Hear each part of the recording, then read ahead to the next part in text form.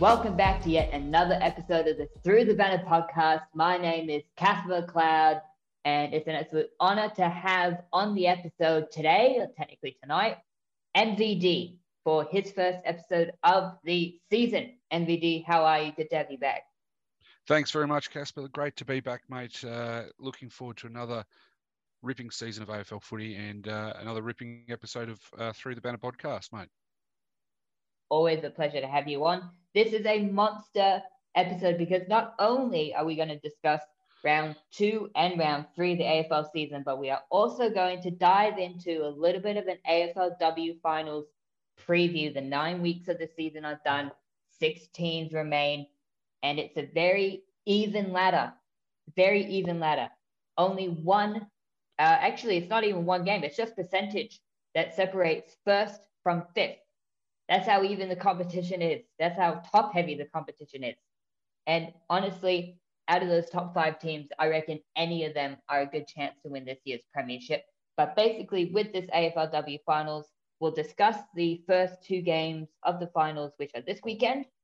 And then we'll give our predictions, who we think are going to win, by how much and why. And then we'll give our overall premiership prediction for the finals. First off, we'll start with this weekend's games. Starting off at Victoria Park, Collingwood versus North Melbourne. I'm so excited for this one, MVD. If I may, I'll start off on this one, if that's all right. By all means, mate, go ahead. I think Collingwood's going to win. Collingwood were the best team in the competition until round 7, undefeated, the last team to remain undefeated this season. They handed North Melbourne their lowest score in not only AFLW history, but the entire history of the club, with 0-8 early in the year. First time, I believe, in AFLW history that the Kangaroos have been kept goalless. Last year, in the final series, North Melbourne won by 2 points. Collingwood has matured since then. North Melbourne, a little bit lucky to make finals. Collingwood, unlucky after such a great season for the majority of it. Bad last 2 or 3 weeks, hence why they're not in the top 2. I'll say this. I think Collingwood are too talented. I think their players are too good. Their leaders are too good. Brianna Davey and Steph Chiocci especially. I think Collingwood are going to win. It's going to be a close one. I think the final margin, 15 to 20 points. How about you, MVD? I think you're right. It's going to be an absolute ripper, this game. 3:10 at Victoria Park, Collingwood North. Does it get much better than Saturday afternoon football between 2 bitter rivals? I don't think it does. The only way it could be better is if it was like an Essendon, Collingwood or something like that. Collingwood are coming off a huge loss last week, though, to the Adelaide Crows. Well, I say huge, 14 points. It's still massive in the grand scheme of things. I agree with you. Brianna Davey, Steph Chiocci are going to be huge for them and work their way through it. But they're going to have to quell at some point the influence of Emma Carney for North Melbourne. She's just an absolute gun coming through the middle and picking up possessions at will. I think she had something like 28 possessions in the Roos 1-point win over Fremantle at the weekend. So she's one to keep an eye out for in regards to it as well. But stand corrected, 24 possessions. The Randall sisters, and looking forward to seeing how they go. It was Talia Randall and Ash Riddell. Riddell, 33 touches on the weekend. How impressive is that for the women's game? They do it's amazing numbers for anyone, but especially with the advent of the women's game, the way it's going as well. So I think this is going to be a really close one. I'm going to go the other way. I'm going to go North Melbourne to reverse that one they had at last start because, you got to win one. Lose one to win one in a lot of ways. So the fact that Collingwood are coming off a loss to Adelaide in Adelaide as well, so they've had to travel back. North Melbourne are just staying in Victoria, and the way everything's gone, I think it's probably a good idea. So I'm going to go with the Kangaroos. Big call, mate. I like it. I like that we've gone different because it shows how even the competition is. Well, I'll Henrik, I'll go with another stat for you then. okay, go North for it. North Melbourne have won 4 of their last 5 games. Collingwood have just won 3 of their last 5. Ooh. Am I There going you to go. change my? Does that make me change my tip? No, it doesn't. I have confidence in the Pies. I hope it's a good game of football because the problem with such a top-heavy competition is that you get a lot of games that are lopsided, which we've seen this year, but you Mm. also get a lot of games that are really, really close, as we've seen between the best teams this season. You mentioned that North Melbourne Fremantle game, one of the best games of the year, absolute thriller, went down to the wire, and that knocked Carlton out of the finals, which is always great because Carlton out of the finals, it's just always fantastic, no matter in the AFL or AFLW. This next game should also be a really. I never thought I'd hear an Essendon supporter say that he was happy to see North Melbourne. Collingwood beat the side too. By the way. Yeah, look, I don't know what it is, but I kind of feel because Essendon's not in the AFLW, I feel a little bit more. I don't want to Comfortable with it? say, yeah, I feel more comfortable with Essendon's traditional rivals doing well in the AFLW. But as soon as Essendon get a team in there, you can kiss this Casper goodbye, who's kind of Colorado Carlson. He is out of here. On to the next game. This is going to be an absolute mammoth one. These two teams only played a couple of weeks ago. Melbourne won a thriller over in WA against Fremantle. It's Melbourne versus Fremantle in Victoria this time at Casey Fields. This is an interesting statistic, I think, right? Melbourne have done better than Fremantle this season in most key statistical areas. 256 more disposals than the Dockers, averaging more than 30 disposals per game, more than Fremantle. They've kicked more goals this year. They've taken more marks comfortably. That loss that the Dockers had in Perth, it was just the second time since I believe the 2018 season that Fremantle had lost at home. Consider that for a second. It's an incredible statistic to go through 2019, 2020, and then most of 2021 without losing at home. An impressive streak. But then to lose to Brisbane and then to Melbourne almost immediately after that, like I think it speaks to how good this Melbourne team is. They have a lot of injury concerns, most pressingly Daisy Pearce. She's going to be a massive loss. Yeah, for sure. However, MVD, you mentioned the form of North Melbourne and how good it is coming into the finals compared to Collingwood. How about this for two opposite forms? Melbourne crushed the Saints, crushed Adelaide, beat Fremantle by 5 points, and upset the Lions by 2. I remember when the fixture was announced for their final 3 games of the year, and people were looking at it. I remember looking at it going, geez, the D's are going to really struggle to make it. Adelaide, Brisbane, Fremantle, that's a tricky stretch. And yet they managed to not cruise through it, but they managed to get through it without a loss, which is super impressive. Great momentum heading into the finals. Fremantle, on the other hand, since losing to Brisbane, they beat West Coast. Whoop-de-doo. Yes, it's a good win, but it's West Coast. The Eagles aren't a good team in the AFLW. They did beat the Blues in one of the games of the year. Kicked, I believe it was like 3 or 4 goals in the final 6 minutes. Great comeback. But then you lost to Melbourne and you lost to North Melbourne. 2 bad losses coming into the finals. Melbourne, 3 great wins. I think momentum will carry Melbourne forward. The Demons to win. Melbourne almost feel like a team of destiny. Almost. I think there's a lot of pressure on the Melbourne Demons side at this point in time. They've got some good players that they've had for some time now, and they haven't been able to turn it into wins.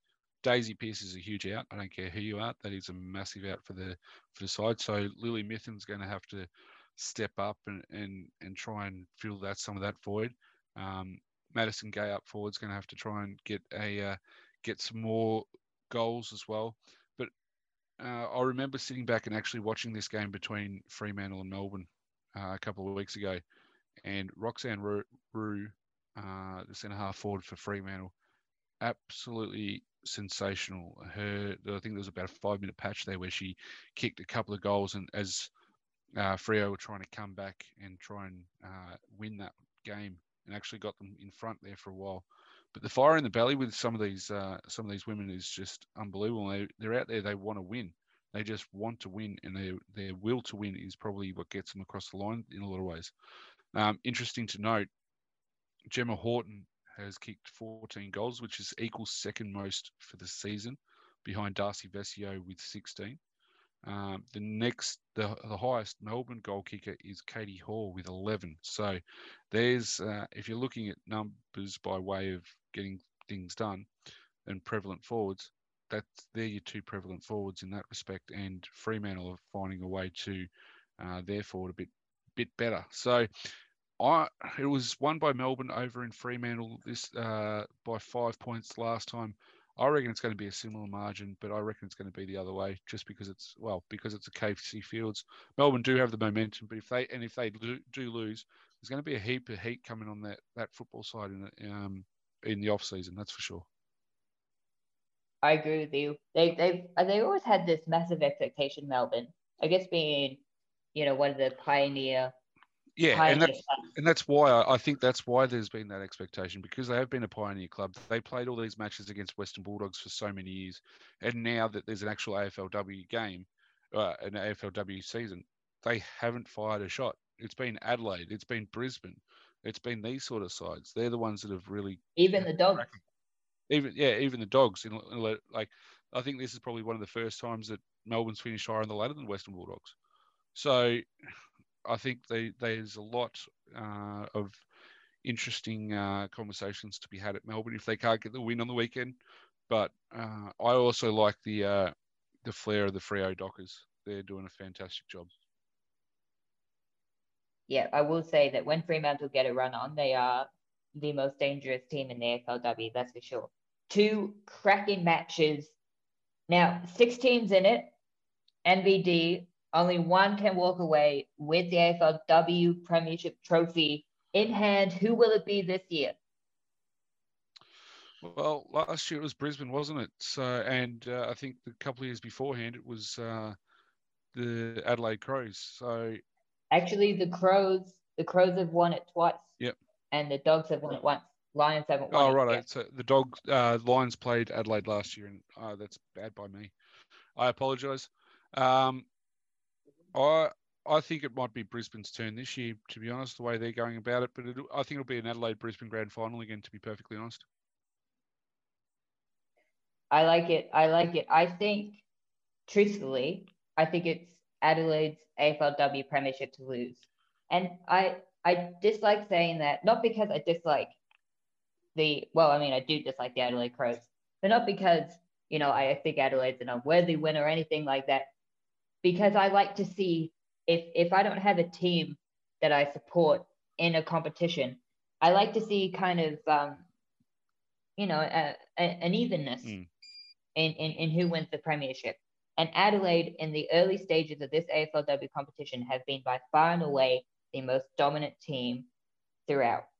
And to see them winning a 3rd premiership, consider this, only by the end of the month, 4 premierships would have been contended. 3 of them would have been won by the Crows, if I am correct, which is absolutely incredible. And full kudos to every single one of those Adelaide players, especially to Erin Phillips, who I think is easily staking her claim as one of the best athletes in this country in any sport. She is absolutely incredible.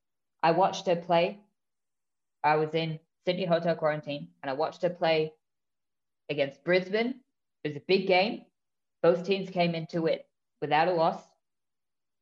And it was in Brisbane, I believed, and I remember I thought that the Lions would be too good. And Adelaide kicked 6 goals that day, of which Erin Phillips kicked 4. Like, she is the definition of a match winner. If you look through the dictionary and you look up the definition of a match winner, there will be a photograph of her. For sure. So, a very interesting AFLW Premiership season race indeed, and I'm so looking forward to the grand final. Now, I apologise. I must apologise here, Casper. Adelaide Brisbane was the first season, Western Bulldogs Brisbane the second season, and then Adelaide Carlton in the 2019. They didn't award it last year, and that was my fault in regards to that. So Yeah, it's going to be huge. Mm. But yeah, for Adelaide to have had two wins already, it's massive. And I think for the sake of the game, I think I'd like to see someone else win it as well. But at the same time, there is some ripper players in that Adelaide lineup, and you just have to shake your head at times with some of the depth of talent. Absolutely incredible football team. On to the second round of the AFL men's season. Basically, in this section, dear listener, if you are new to the podcast, MVD and I, we're just going to review the round that happened. We'll discuss our top two highlights, top two lowlights, and then we'll get into some of the big talking points to come out of the round. First, I'll start off with you, MVD. What are your top two highlights of round 2 2021? I'm going to go slightly different tact in a lot of ways. I think, firstly, I'm going to say the highlight of having Buddy Franklin back on the park, I think is fantastic. It's great to have him there, and really excited to see him back out there. I think for the sake of everyone, I think we want to see him kick another 56 goals or something like that. So he kicks 1,000. Considering we don't think we'll ever get to see that again, I think if he gets the opportunity to do that, that would be fantastic. The other highlight for mine on the weekend was the close scores between the few games. The Geelong Brisbane game, which I'm sure we'll talk about a little bit later, but also the Western Bulldogs West Coast game. And I suppose as a part to that, the new rules seem to be working. They seem to be tiring blokes out. They seem to be trying to getting people back out on their feet. I think it's actually really exciting to see, and hopefully we give it that little bit extra time. And I say we as the public, or in that respect, give the rules a chance to grow and to mold into what the AFL want them to be. So I kind of gave you three there, mate. But I think we look at it and go, you know what? I think all in all, it's football's, for want of a better term, football's the winner. Fully agree, mate. There were some classic matches this round. One of the ones that could have been a lot closer was definitely the Sydney Adelaide game. Had the Crows kicked straight, it could have been very dicey for Swan supporters. But I got to say, as a Sydney supporter, watching Sydney's forward line fire is a thing of beauty, because even in our premiership years, our forward line was never our strength. It was always our defense. And so to see Sydney with now such a plethora of attacking options inside our forward line, and it actually working, as opposed to last year where it broke down in the midfield and then we got caught out on the rebound. This year, our pressure is proving our forward line beneficial, and to have Buddy back kicking 3 goals, oh my goodness! I remember watching it, and I can't remember who it was. It may have been Mills or someone. It probably wasn't Mills, but it was someone. Parker kicked it inside forward 50 towards Buddy, and one of his Swans teammates almost got in the way of him. But at the last minute, he pulled down his hands, and Buddy was able to take a chest mark. And I remember thinking, that's a clever man. That is a clever player who dropped his hands there, because if he took that goal off of Buddy Franklin, there would have been a riot at the SCG. That's for sure. For sure. Good to have Buddy back.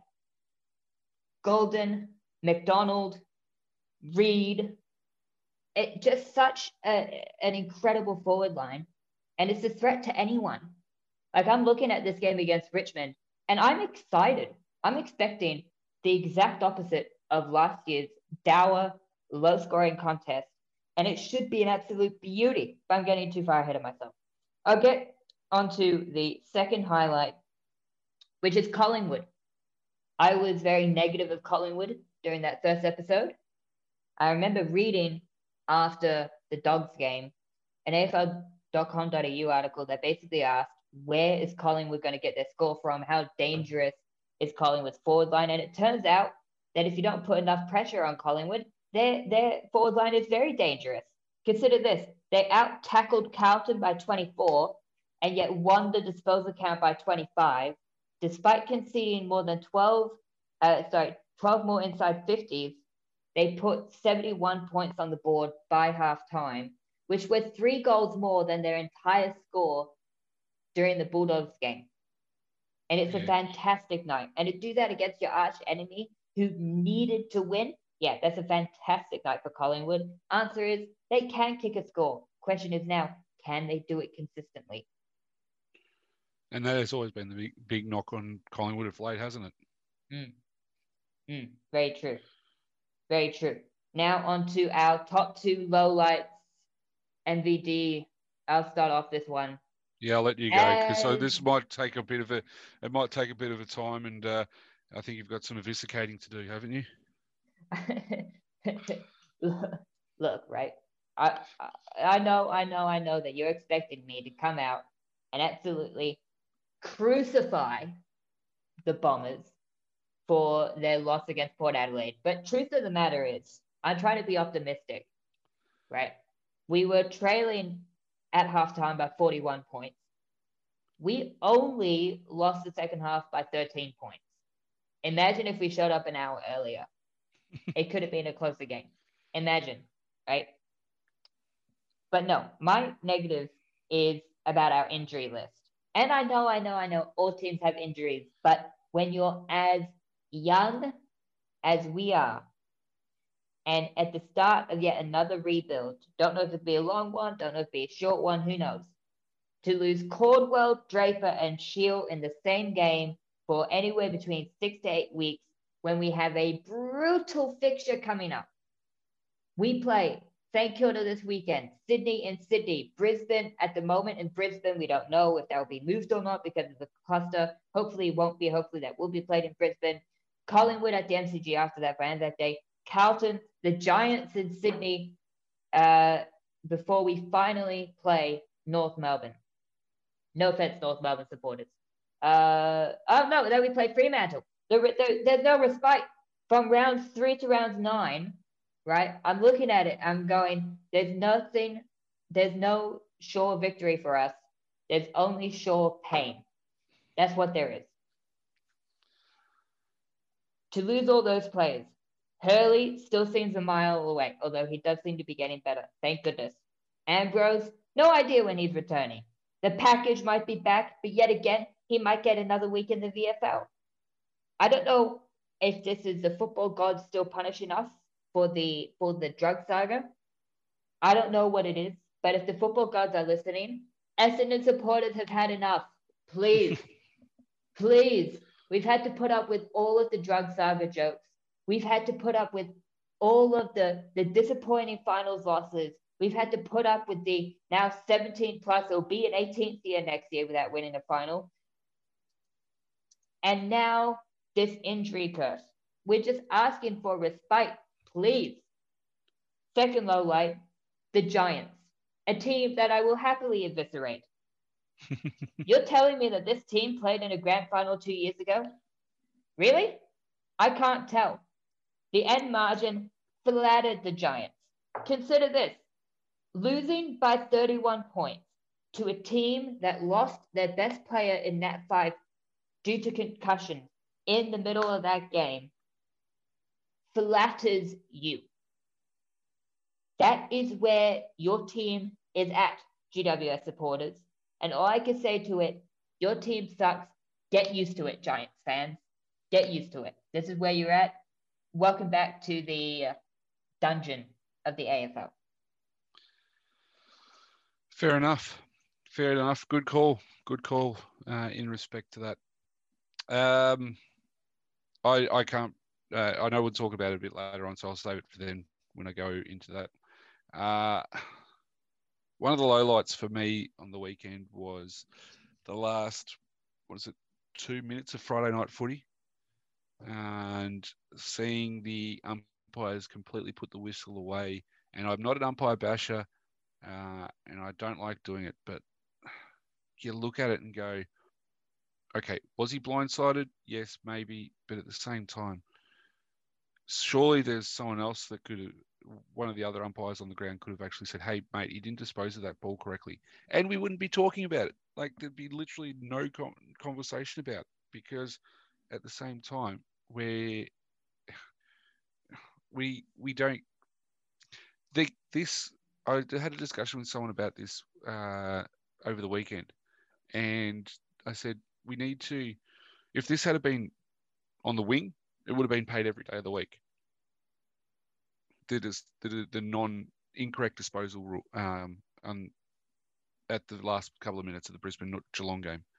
If it had been earlier in the week, like on the wing, it would have been paid every day of the week. If it had been earlier in the game, it would have been paid every day of the week. Why do umpires go to water in the last 5 minutes of a really tight game? That's where they should be earning their money. So that for mine was the low light, and the fact that it happened in the last 5 minutes of the game is the reason why we're talking about it today. Still, in regards to it. But I'm not going to keep going because I'm sure everyone's had enough of listening to it and people bashing doors down and all that sort of stuff about it. The other low light I'm going to go with is Carlton. I was so pumped for them on Thursday night. I thought it's going to be an absolute ripper game, but the same issues arise again, and a slow start followed by a close comeback, followed by not getting oh so close, and then falling down with 10 minutes to go. I was so excited for this game between Carlton and Collingwood. I picked Carlton last week, and to be perfectly honest, I was like, "You beauty! This might be I was getting excited for Carlton supporters, to be honest."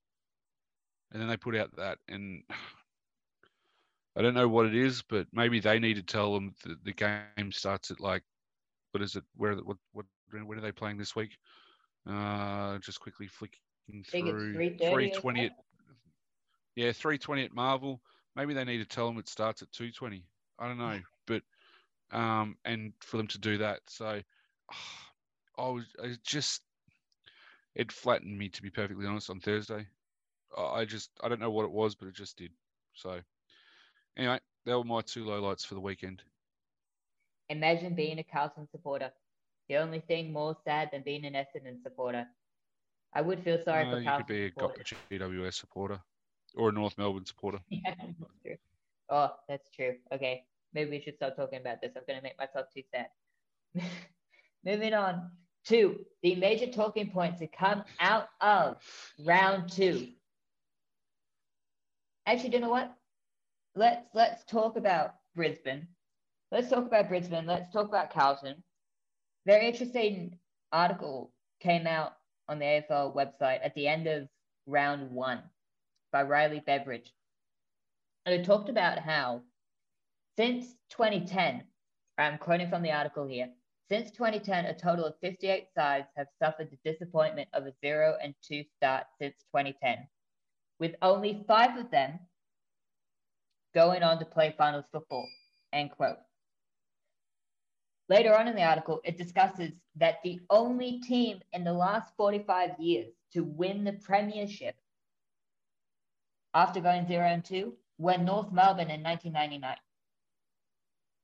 So my major question is, can Brisbane defy history to not only make finals but win the premiership? Can Carlton defy history to make the top 8? MVD, thoughts? Well, to be perfectly honest, records are there to be broken, and moments are made. Like, yep, no team in the last 48 years has ever made it to wherever has done it and all that sort of thing. I was at an athletics day today, and I saw a 23-year-old record broken quite comprehensively in a high jump event that I didn't think was ever going to be broken, but it got broken today. So I'm just looking at it going, well, records are there, they can be broken. So why not? Why not? Like, there's no time like the present to try and get going. I can't. I'd like to see Carlton getting in, and I did hear a comment throughout the weekend that one team generally comes from outside the top 8 and flies into, say, the top 4. I believe is what it is in the last however many years. That's probably going to, in a lot of ways, that could be Sydney this year. Brisbane, I'd like to see. I reckon that Brisbane will still make the finals. I don't see. If Carlton can't fix up what's going on to start off with, I can't see them making the finals this year. I think we need to look at getting them to. If they finish ninth, I think they're doing really well. But yeah, we're going with. I don't see Carlton. I can't see Carlton making the finals at this stage. And if they do, I'm happy to have eggs cracked all over my face. I think the next 2 weeks are going to be massive for Carlton because they're two games that they should win. We'll get into the Fremantle game coming up, but Nat Fyfe is not going to be playing. You're playing a Fyfe-less Fremantle at home in a game that you should win against a Dockers team with an injury list longer than the Amazon River. You should win that one. True. And then you play the Gold Coast Suns, another team that you should win. Massive 2 weeks. $1.45 they start. If you just look at this, the odds, $1.45 they start favourites against Fremantle as we sit here now. If they lose to Fremantle, I'm calling it early. Finals is they're not going to make it in 2021 if they can't get past Fremantle this weekend. Brisbane, I completely agree. I think they're too good to have an O in that win column for too much longer. And I did tip them to win the premiership. I'm not changing it just yet. I have a lot of faith in them. And I have a lot of faith in their system. I have a lot of faith in Chris Fagan. And I have a lot of faith in Lachie Neale. Joe Danaher looks all right. He looks pretty good at the moment. They've just got to learn how to play 4 quarters of football, Brisbane. Because, you could argue that the last 2 minutes cost them because of bad umpiring on Friday night. If they showed up in the first half, they wouldn't have had to, drag it back in the last. I didn't say that was what happened. I just said I was disappointed with the umpiring decision. No. I wasn't saying that it was you. I was just saying that I've seen that from certain football supporters, and that was certainly my reaction and my immediate reaction to the final siren sounding on Friday night. So can Brisbane make finals? Absolutely. Can Carlton make the finals? Come back to me on that one in about a week, and I'll have an answer for you. Speaking of a team that has a massive few games coming up, Port Adelaide played the Crows twice in the preseason, played North Melbourne, played Essendon, passed all 4. They're not even tests. They're like practice exams with flying colours. The next few weeks, though, are absolutely brutal for Port. And it starts with the Eagles in Perth this weekend and is followed by the Tigers in Adelaide, a rematch of last year's awesome prelim final. We're going to find out a lot, I think, about Port Adelaide over the next few weeks. My question for you, MVD, is Port Adelaide set for a massive reality check?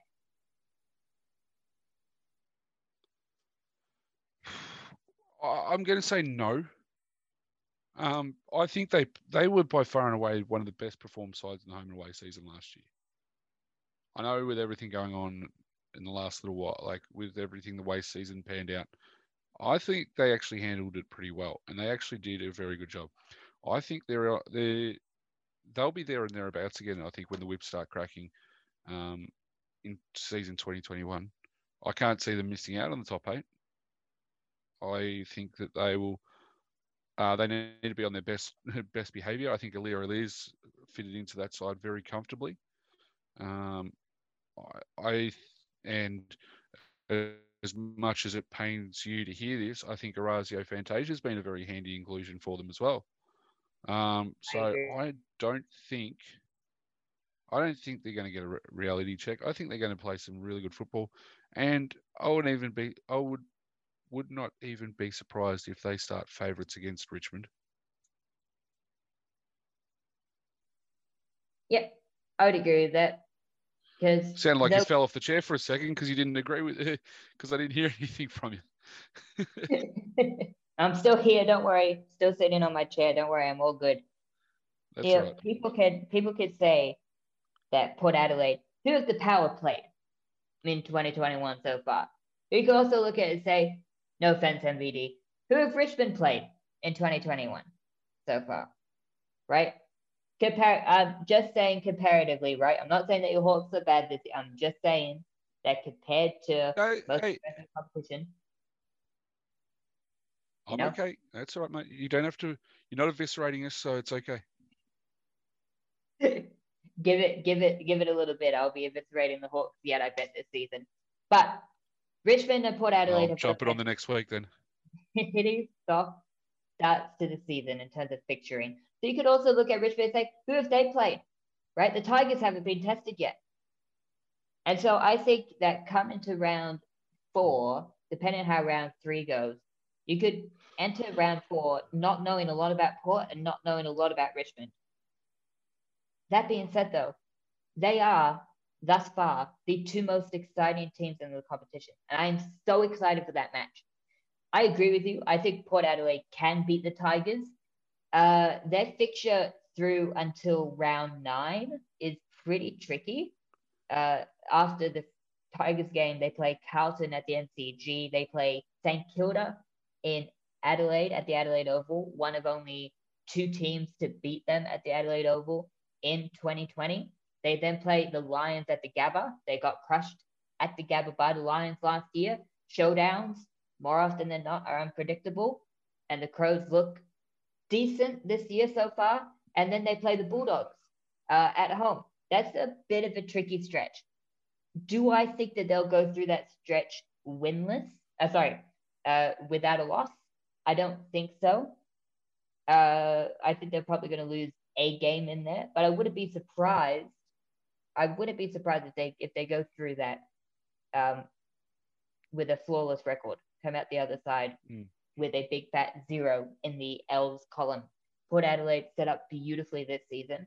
I said at the end of last year that they could do an Essendon in 2000, where we suffered a loss in the prelim final the year before that was heartbreaking, that we most definitely should have won, and came back and we dominated the competition. And so far, Port is sticking to that theme. Now, conversely, I want to talk about 3 teams at the other end of the ladder: GWS, Essendon, North Melbourne. The 3 worst teams in the competition so far this year. And I don't think that's an exaggeration to say that. They have all been utterly, utterly, utterly awful. For different reasons, just utterly awful. My question for you, MVD, is which team out of those 3 is in a worse position going forward? All right, I'll answer a question with a question. How many of those teams are, as they term, rebuilding? I would say North Melbourne's rebuilding. Yeah. You say Essendon's I reckon North Melbourne's rebuilding. Essendon's probably on a rebuild. And for, I suppose to a lesser extent, Carlton's rebuilding. GWS have topped up. Yes, they've lost a couple of players, but at the same time, they are sitting there with, as people like to say, Ferraris in the garage with nowhere to drive. They are in Struggletown, and Leon Cameron needs to find out some way of getting these boys to be all singing from the same hymn sheet before it's too late. I mean, they've got Melbourne this week, and I'll tell you what, it's going to be a really, really tough go for them, because they've got, thankfully for them, it's at Canberra, because they actually play Canberra pretty well. But at the same time, Melbourne's coming into it with 2-0 and absolutely flying. So for mine, I would say, and I'm glad if anyone wants to call me out on it and say no, someone else is in a worse position, I would turn around and say GWS are. Yep, I would agree with that. I would also add on that GWS, out of those three, were really the only team with expectations that they would perform at least somewhat decently this year after the disappointment last year. And to be perfectly honest, I think that's sorry to cut you off, but I reckon that's exactly what I'm getting at. They were the ones with expectations. They're the one that's expected to have won a grand final by now. They're the ones that have got everything going for them. Then they're not going to get there if they can't do it. Like if something happens, they're the ones that are going to be the ones that are going to, well, the coach is going to be under more stress than the rest of them. I agree with that one. Looking at their fixture, right, it's really tough. They play the Demons in Canberra. They play Collingwood at the MCG. They then play the Swans in the Derby at the SCG. The Dogs in Canberra. Now, the Dogs and the Giants always play fantastic football against each other, but the Dogs are flying this year. The Dogs are absolutely snarling, and the sound from the west of the town through and through, minuscule. Adelaide at the Adelaide Oval, which is proving to be a tricky preposition so far this year. The Bombers, the Tigers in Melbourne, although thankfully for the Giants, not at the MCG, the Eagles, and then the Lions before finally playing North Melbourne. And even that's in Tasmania. The Kangaroos play Hobart really well. Like the Giants play Canberra really well. The Kangaroos play in Hobart really well. So I agree with you. The Giants are definitely in a lot of trouble, and I wouldn't be surprised if by the time that the Giants had their mid-season bye, that Leon Cameron would have handed over the keys of the Ferrari to someone else.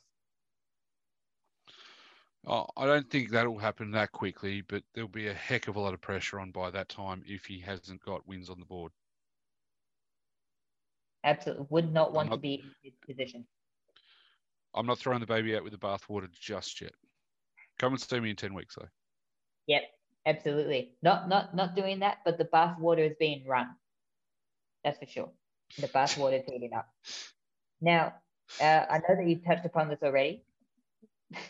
But I do want to mention this. My question is, should there be repercussions for umpires who get easy, game-changing decisions wrong? So I asked this because I saw that the Umpires Association came out and they said that, yes, we got it wrong, but the umpire won't face any repercussions for it. Now, perhaps this isn't fair because it's, sorry, before you go into it, Casper, what repercussions do you want? That's the question I'm asking. What repercussions are there for an umpire that make a wrong call, considering, and this is where I get defensive of the umpires, considering some of the footballers have that many clanger kicks or operate at 60% efficiency ratings, whereas the umpires are probably operating at 95% efficiency rating with every call, and they make one wrong call, and that's the one that gets jumped on. I did say that earlier. It was disappointing, but at the same time, I'm like, how can we fix this, or how can we make this better? What sort of repercussions do you want? Being dropped for a week. Hear me out. If a player has a bad, I would have thought that would have happened anyway. That's all I'm asking for, right? Just some kind of drop in for a week, maybe 2 maximum, right? Like if a player has one bad night, few clangers, few turnovers, missed tackles, coach drops them for a couple of weeks until they get to the level that they need to be at again, then bring them back in. That's all I'm asking. And maybe it's not fair for the modified VFL to have, kind of the AFL's leftovers when it comes to umpires. But maybe they do need to coach to umpire a couple of VFL games. Like, teams will send their players to the reserves, send the AFL umpire to the reserve. Because here's the thing. I understand that the deliberate rule can be kind of confusing because, sometimes they play deliberate and it's a question of whether or not the teammate was close enough to the ball when it went out. It can be a line ball decision, but that holding the ball, that has not changed. I'm willing to bet you since 1858. It's been the same rule. You have to dispose of the football since 1858. Mr. Wills himself, the writer of the rules of our great game, if he was watching that match, he would have walked up to him on the field and he would have said, "What are you doing, man? You know nothing of my rules. You know nothing of my sport." And look, umpires, I get it. It's tricky. I'm not saying that I could do it. I would make a lot of mistakes, okay? But here's the major difference. I've never umpired a game of AFL before. I've never umpired a game that hasn't been between a bunch of 12-year-olds before, all right? So I get... Monopoly. Hey, those Monopoly games can get pretty tough. Let me tell you, those Monopoly games can get pretty heated up. But look, right? So I'm not saying that it's easy, but at the same time, I wouldn't be able to do it because I don't have practice, and you do. You've umpired AFL games before, so you shouldn't be making those basic errors when it comes to simple rules like this. Can I just let the listeners know that he's talking to the umpire there, not to me, because I've never umpired a game of AFL in my life. So just passing that on to the umpires in that respect. And I thought that's what you were asking for, but I didn't know. And I wanted to clarify in that regard, Casper. So I think you've answered that very nicely indeed. Thank you. So don't worry, MVD. Your umpiring, your non-existent umpiring is off the hook for this week. Don't worry. But look, umpires. Thank you for that. Umpires, it's a tricky game to umpire, right? I get it. There's a lot of rules. It's very fast paced, but it's not rocket science. Okay, you're not trying to send astronauts to Mars, all right? I'm just asking, please be consistent. Be consistent and don't make basic mistakes, right? If you take the majority of jobs, if somebody makes a basic error like that causes a calamity, like the last 30 seconds of that Geelong-Brisbane game, that person would be fired, fairly or unfairly. More often than not, they would be fired. So I'm not saying that they should be fired. I'm just saying there should be a week or two break. That's all I'm saying. I want to throw this at you then. Umpires, like the AFL players, are full-time athletes, correct? Very true. Umpires, are they full-time employees? This is beyond. I'm going to say no. Are they not? I don't believe that they are. So does that come into it? Does the AFL need to actually have full-time umpires where that is all that they do?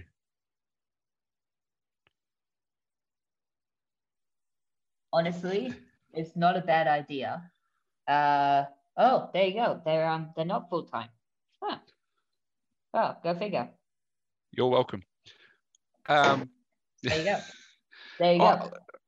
I mean, I've got. If you want to come and learn how to umpire, I can give you. We're looking. There's some players, or the leagues around this area. The umpires and the GV are looking for umpires. So you're more than welcome to come and have a crack at it, mate. Hey, there you go. And to anybody who's a supporter of any of those teams up there in those leagues, I apologize humbly for the mistakes I'm going to make. Moving on from bashing umpires. I've got our umpire coordinator's phone number. I'll pass your details on to him. Mate, appreciate it. Thank you so much for hooking me up with those deets. Moving on to round 3, 2021. This is a monster round 3 for several reasons, highlighted by a mammoth Saturday afternoon clash at the MCG. Good to have Saturday afternoon back at the MCG, isn't it? It's just, I know it's been going on for a couple, but I just have to say, it's a thing of beauty. It's absolutely fantastic. I love having it back. But it starts off on Thursday Night Football, what was at the Gabba, now at Marvel Stadium. So I assume that the Lions will play host to Collingwood later in the season. Correct. because of the COVID situation in Brisbane. Collingwood hosted Brisbane at Marvel Stadium. I don't think the change in arena is going to make a lot of difference to the game. Point is, I think Brisbane has a better list than Collingwood. I think Brisbane's a better team than Collingwood. I think Fagan is a better coach than Nathan Buckley. Yes, Collingwood supporters, I went there. You did.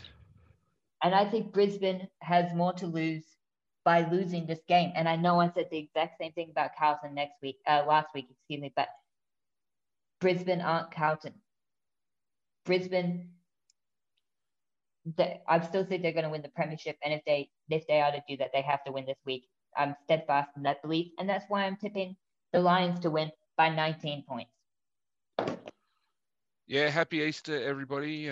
Easter football is back upon us, and we're looking forward to what we have in store for this week. I am also going Brisbane. They're too good a side to be 0-3, so I think they're going to bounce back and get the W this weekend. I mean, yes, as you said, playing in Melbourne instead. They've stayed in Melbourne all week, so they shouldn't have anything to worry about in regards to travel.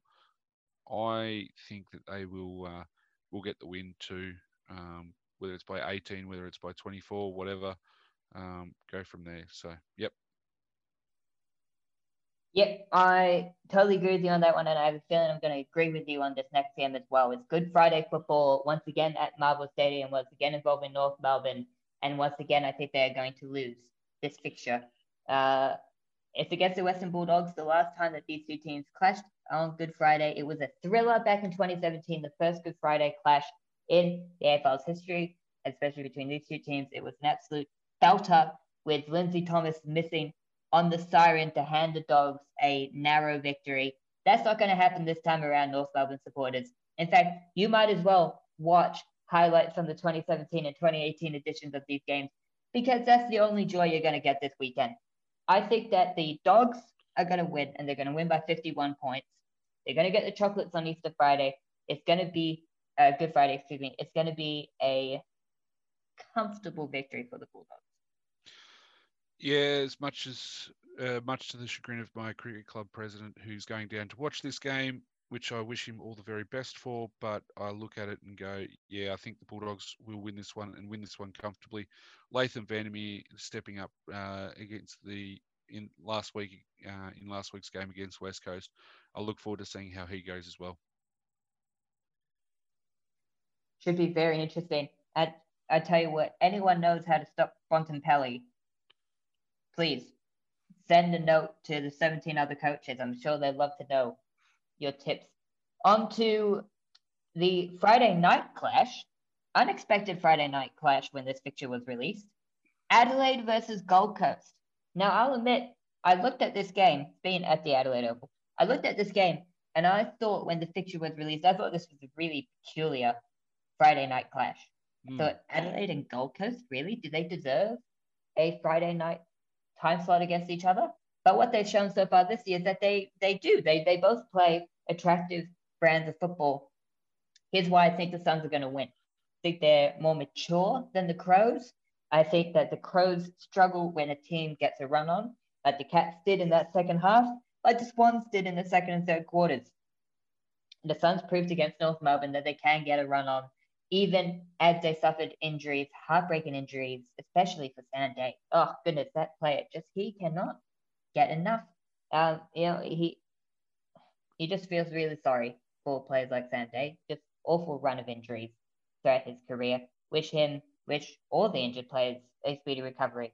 The Suns, too strong. I think it'll be a 5-goal win. That feels a little bit too mean on the Crows. But I just think that the Suns this year, they'll challenge for finals football, and I'm confident on that. I don't think the Crows are quite there yet. Yeah, this is going to be a lot closer, I think, than people think. I think Gold Coast are probably coming off a win against North Melbourne. Yeah, okay, no problem. Is it coming off like a win against the Bye? I don't know. Adelaide, if they could kick straight, gee, they could be anything, couldn't they? I'm back. Who are you backing again? You said the Suns, didn't you? Yeah, Suns. I reckon I'm going to back Adelaide. the weight of possession that they're getting and the ball that's getting into Tex Walker. What was it? 6 goals, 4 on the weekend. Did he kick? Something like that. Out of 11-22, like seriously, they're getting enough of the ball in there. And I'm just trying to find what he actually kicked, because he kicked 6. He's leading the Coleman at this point in time, which I would not have picked. It was 6 goals, 3. And Shane McAdam kicked 4 goals, 2. So there you go. So you're getting enough of it in that respect as well. Efficiency inside 50, they're sitting at 60%, when the AFL average is 59.4. And where is the inside 50s? If I can, they had 12 marks inside 50 as well. So they're not doing too bad in that respect. They came up against a good Sydney side, but like you said earlier, if they had a kick straight, who knows what it would have been. So I'm going to pick Adelaide, I think. I could totally see the Crows winning this. Truthfully, I know I took them to lose by 5 goals. I could totally see the Crows winning this. Both of these teams are super exciting. And the Crows, I think, at the Adelaide Oval, they're going to be a lot tougher to beat than they are away from the Adelaide Oval. It should be a good game of football. As should Saturday afternoon at the MCG, Richmond versus Sydney. Now, I have predicted 3 upsets this round, and this is the first one of them. The Swans are going to win against Richmond at the MCG by 3 points in a high-scoring epic.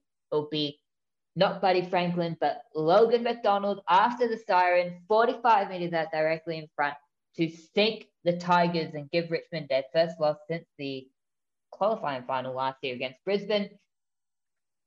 There's just, I had this feeling about, there's this aura about Brisbane early 2019, and there's aura about the Dogs in early in 2015, and the Power in early 2013, when these teams that were poor the year before ended up finishing inside the top 6 the next year.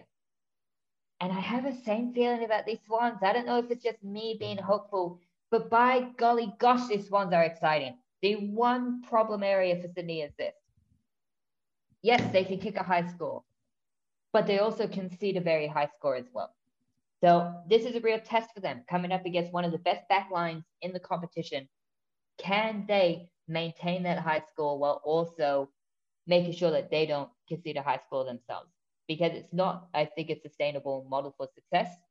Maybe it is in 2021. I don't know. Football seems to be a lot more high scoring now than it was over the last few seasons, and it's great.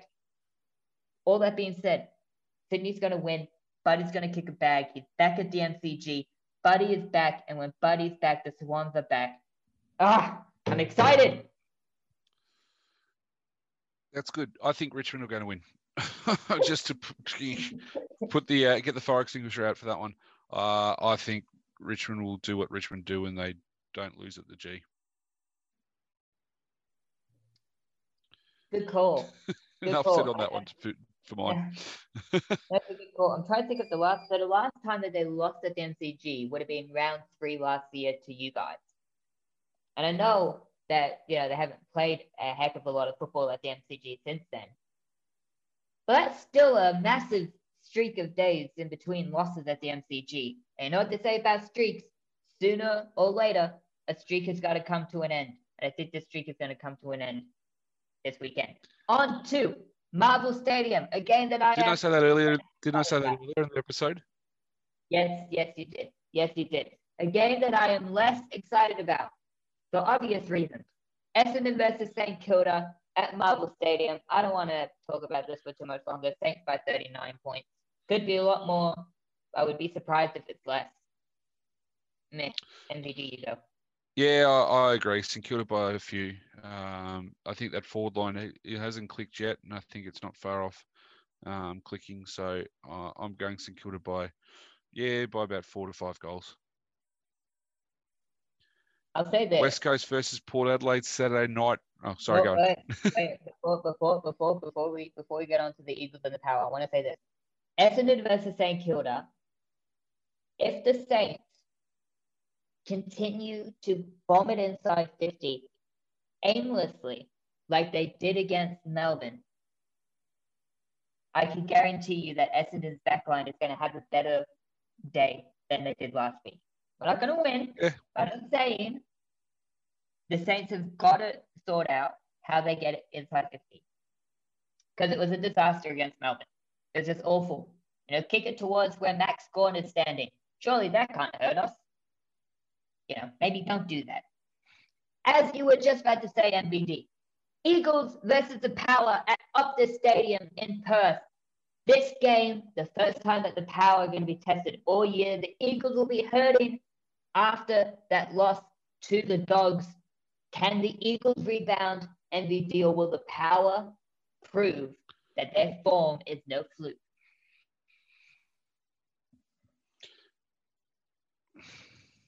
I'm going to say Power probably just, although I could toss a coin 3 times and come up with 6 different solutions to this game, because West Coast over in West Coast, I think the general rule is you tip West Coast. But Port Adelaide are flying at the moment, and I think they're doing a pretty good job. I'm going to say Port Adelaide, but not with any real confidence at this point.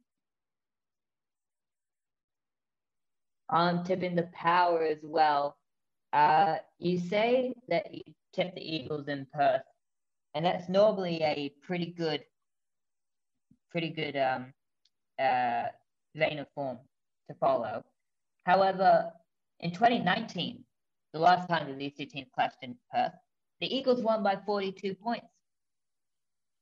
And I'm pretty sure, I'm mostly certain, that early in the 2018 season, they also played in Perth.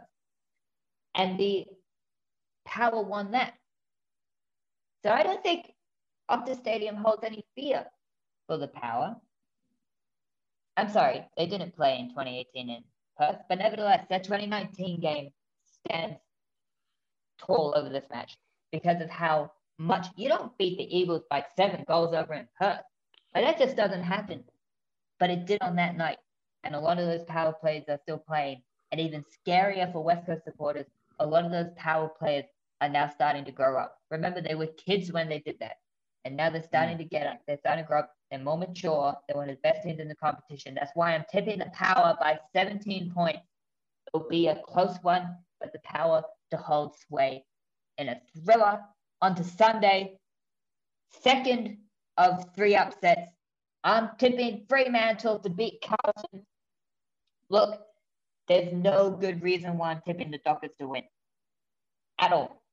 Except for the fact that I do not trust Carlton in the slightest. Carlton have done nothing to me to prove that they deserve to play finals football.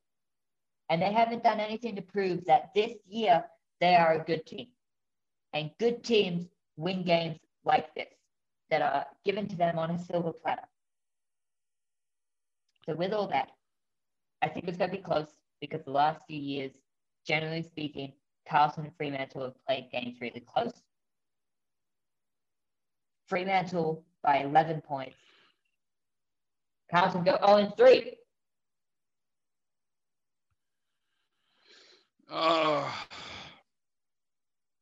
I'm hating tipping already this year. It sucks. You go both ways this one, and I don't enjoy it. I'm going to go Carlton. I think Fife is a huge loss.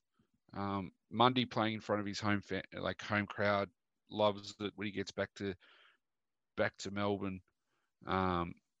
Fremantle got a lot riding on what's going on there, and I think Longmuir's got them up and going really well. Carlton, it's either now or never, and for Carlton supporters, I hope it's now. So I'm going to give them one more chance and tip them to win this one. They should win. Should. Hear that, Carlton? Should. Pressure is on you. On to, speaking of pressure, the Giants hosting Melbourne in the nation's capital. And I think it'll be Melbourne handing out the capital, crushing Melbourne by 58 points. It'll be a hammering. Last time that I tipped the Giants. That's a capital punishment if ever I've heard one. Last time that I tipped the Giants in 2021, tipped them to win both of their opening matches. They let me down both times. That loss against Fremantle was abhorrent from GWS. Melbourne are flying.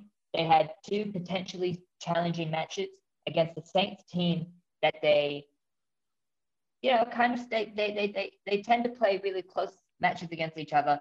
But if you look at the last decade or so, the Saints have kind of had the wood over Melbourne. Versus Fremantle, right? They had an opportunity with the Danger game. They went into that as favourites. They've headed into round one MCG clashes against interstate teams before as favourites and lost in disappointing fashion, right? Think of Port Adelaide in 2019 and 2013. Sorry, Melbourne fans, for bringing that up. But this year, the D's look really good. And the Giants are the exact opposite of that, which is why I'm tipping Melbourne in a canter.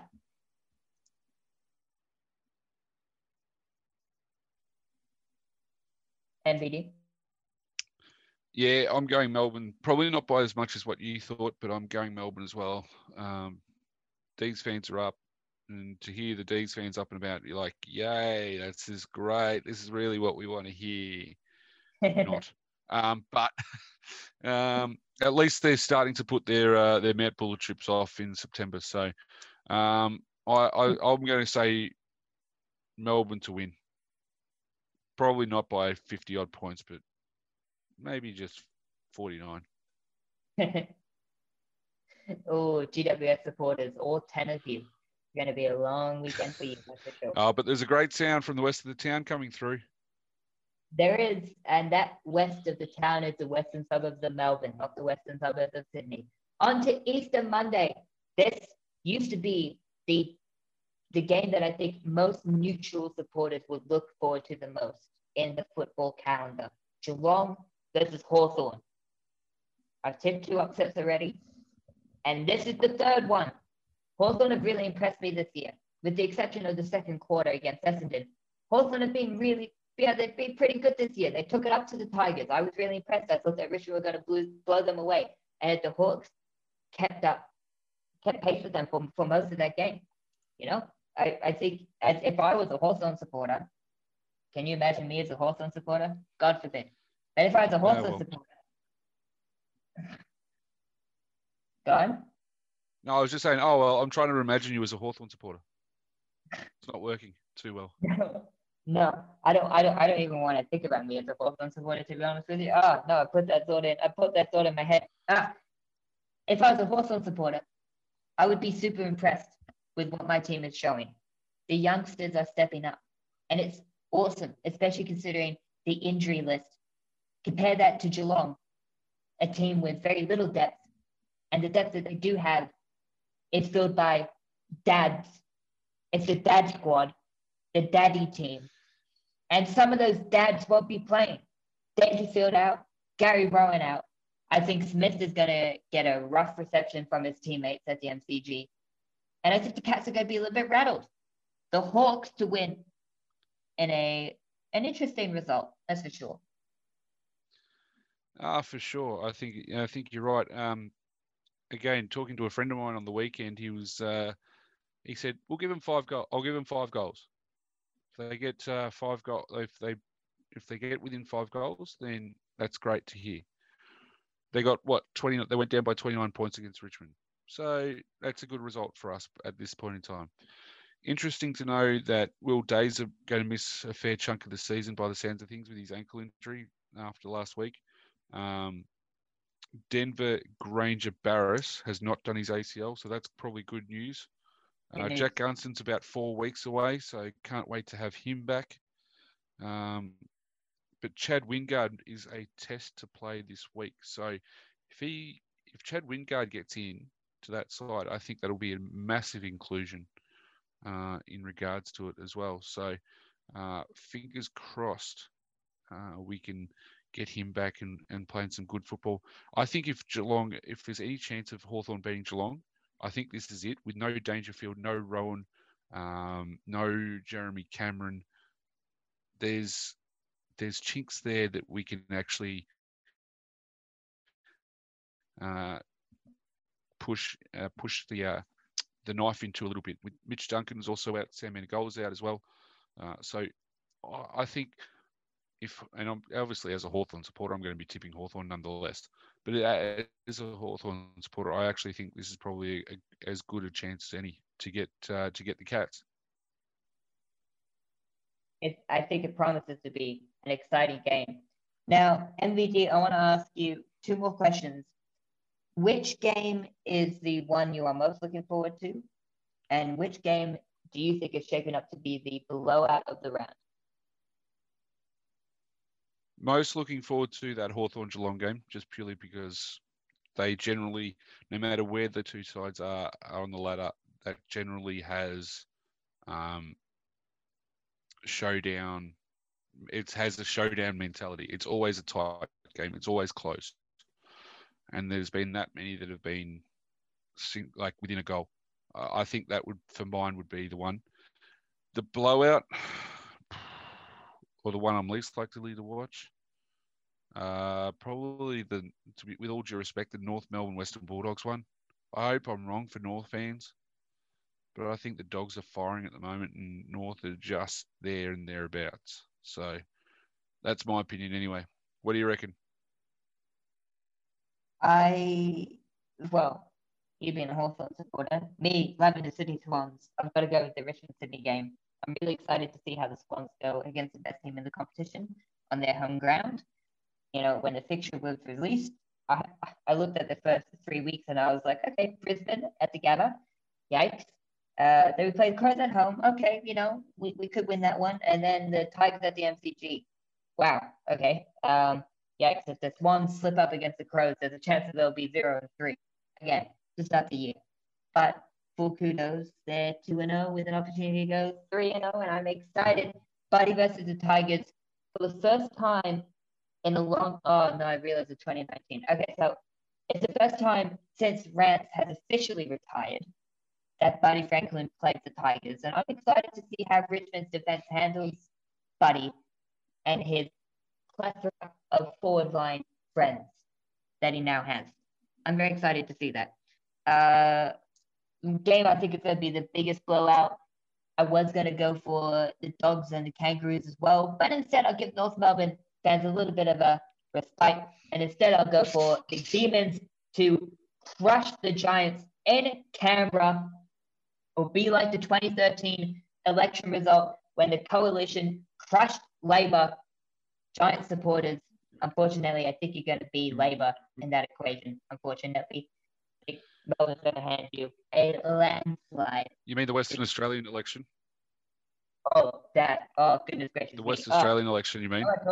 I hate the coalition. Why didn't I go with the WA election as an example? Doesn't matter. Point is, Giants are going to lose. It's going to be embarrassing. Giants fans, have you ever thought about maybe being Sydney supporters, Sydney Swans supporters? Maybe you should start following the Canberra Raiders. Maybe. Who knows? Anyways, thank you, MVD, for a very entertaining episode of the Through the Banner podcast. Best of luck for the Hawks this week.